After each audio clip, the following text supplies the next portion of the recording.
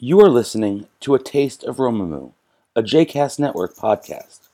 For more information about Romumu, please visit romumu.org. For more information about the other JCast Network podcasts and blogs, please visit jcastnetwork.org. So this is the fourth Shabbat of fighting and of warfare. The fourth Shabbat with no Shabbat, no rest for Israelis and Palestinians. Last night we were on the road to a 72-hour truce, but this morning we awoke to the news that an hour and a half into this truce, Hamas operatives emerged from a tunnel, abducted an Israeli soldier, Hadar Goldin. My prayers are with his family.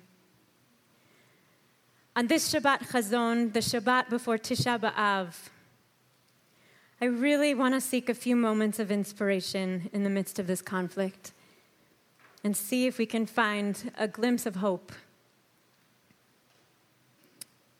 So let's go into Devarim. We're in the first parsha of the last book of Torah. And Moshe begins, and this is Moshe's book. This is his book of 3 huge speeches that he gives. And he begins by going about the business of reconstructing memory and narrative. He takes 2 stories and he reinterprets them for the purpose of his mission. The first story we read in Shemot, in Parshat Yitro, where Yitro, Moshe's father-in-law, comes and sees Moshe working nonstop as judge, as leader, as everything, as kind of the one-man show for the people, and says, no, you can't do this. This isn't good for you. This isn't good for my daughter, and this isn't good for the people. Hire some judges, hire some leaders in the community who can work with you. When Moshe tells the story this time, somehow we've lost Yitro. Moshe is the one who says, I can't do this. I can't carry you all by myself. I need help. In the second story that he tells, that he retells, second story is from Parshat Shelach Lecha, just a few weeks ago.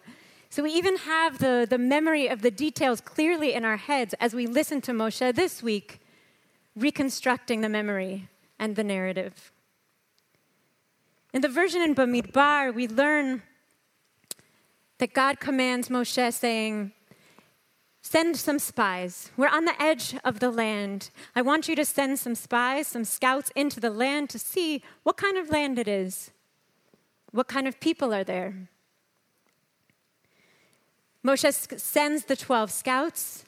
They come back first with a glowing report of the land, but they say, however, and this is a big however, the land eats these inhabitants, the inhabitants of the land. And who are these inhabitants? They're giants. There's no way we can go in. The people hear this report of the scouts, of the spies. They weep, they cry, they refuse to go in.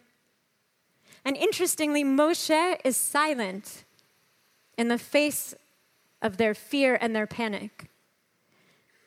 But Kalev and Yehoshua stand up and say, no, we can do this. We can go in. God is on our side. You just need to have faith. In the second version of the story, the version that Moshe tells this week, it's not God who instructs us to send scouts. It's the people. The people come to Moses and they say, before we go in, we need to see how we're going to inherit this land, how we're going to make this conquest. Let's send some spies on a reconnaissance mission. Moshe goes along with it. The spies go, they come back, and they bring this glowing report.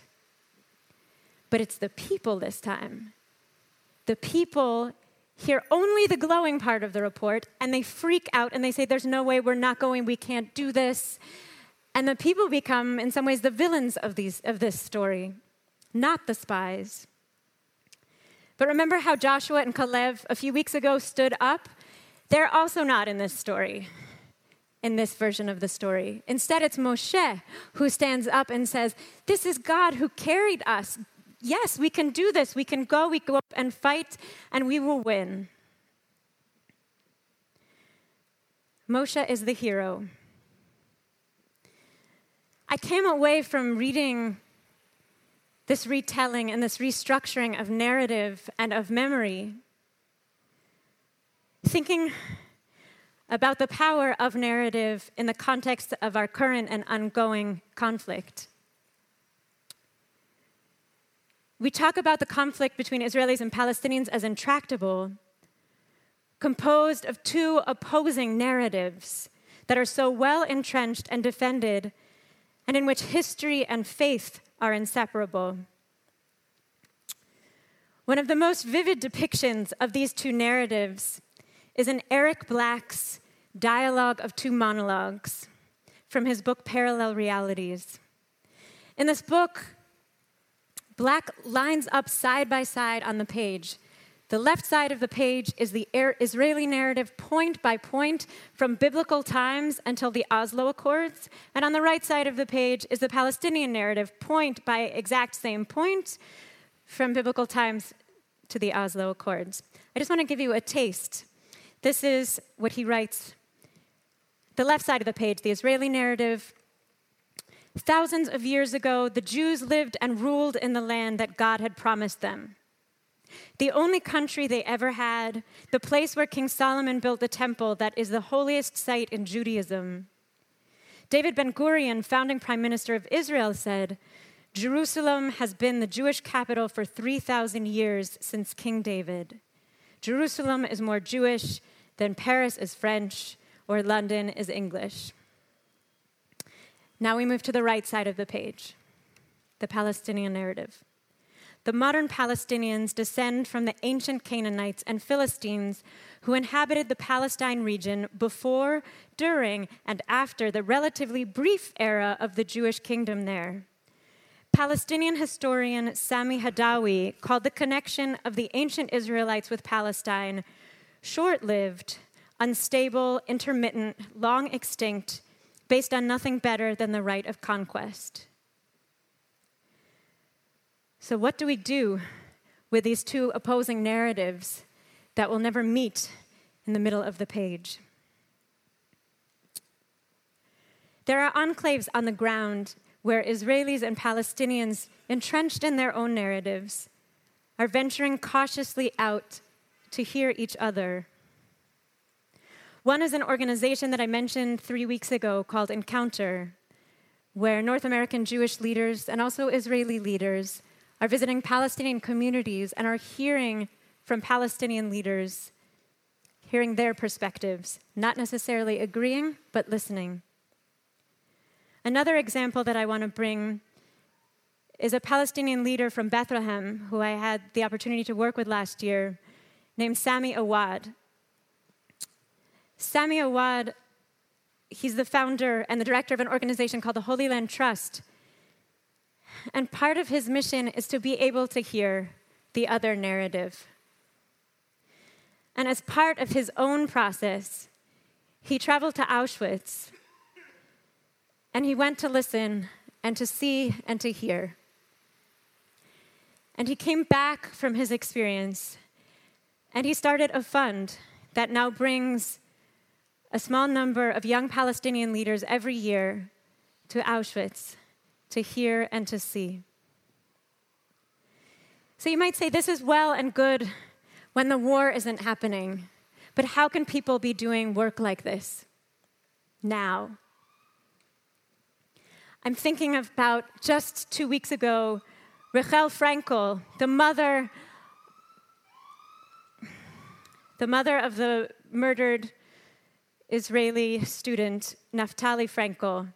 When she emerged from Shiva, she heard that a young Palestinian man had been murdered.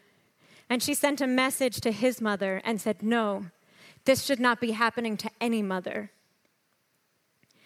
It's leaders like Sami Awad, like Rachel Frankel, who can hear elements of each other's narratives.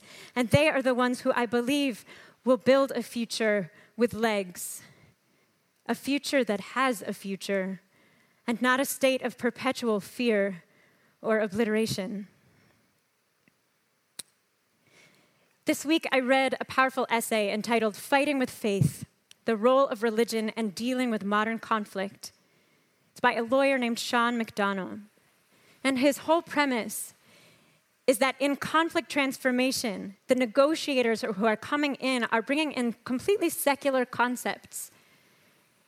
But the conflicts themselves are embedded in religious narrative and strife. So he's arguing that the way to move forward is to bring in the religious leaders and to bring in religious language. He writes, religious adherents, non-adherents, and negotiators engaged in rebuilding communities fractured by religious violence must be willing to candidly discuss what they believe, what they seek, and why. They must do this even with the knowledge that the stories they tell will be impossibly contradictory. The hope of this engagement cannot be to resolve these differences, for that may never be, but only to transcend them. Only then might those who fight in the name of God recognize that it is only the fight itself and not God which is served by the continuation of religious violence. Peace does not necessarily require that parties agree to compromise on or ignore their differences.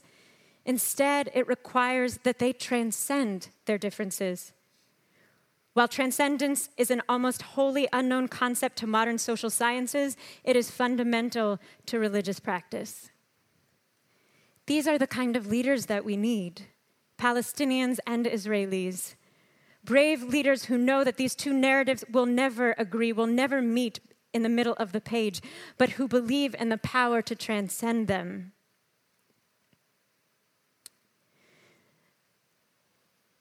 I want to go back into the Parsha for a moment. Professor Micha Goodman, an Israeli professor, notes that Moshe began his career a few months ago in Shemot by saying, Lo ish Devarim anochi. I'm not a man of Devarim, of words. He said, I can't do this. I can't lead. Please give this job to someone else. Amazingly and inspiringly, he ends his career. Moshe ends his career with Devarim, with a whole book of them. Moshe will not enter the land, but his Devarim will. He was a leader who saw the impossible before him, and he had that moment of the beginning saying, this is intractable, this is impossible, I can't do it. He pushed through, he led, and he came back full of Devarim. And this is the inheritance that he has given to us. To be that kind of people. And even, I speak to us, even if we are not the ones with authority right now in this conflict, we have power and we can exercise leadership within our communities and beyond. Can we be the kind of people who, even though we see the conflict in front of us as impossible, as intractable, as I want to run the other way, that we move forward, that we engage, that we listen, that we hear the other narratives, and that we transcend them?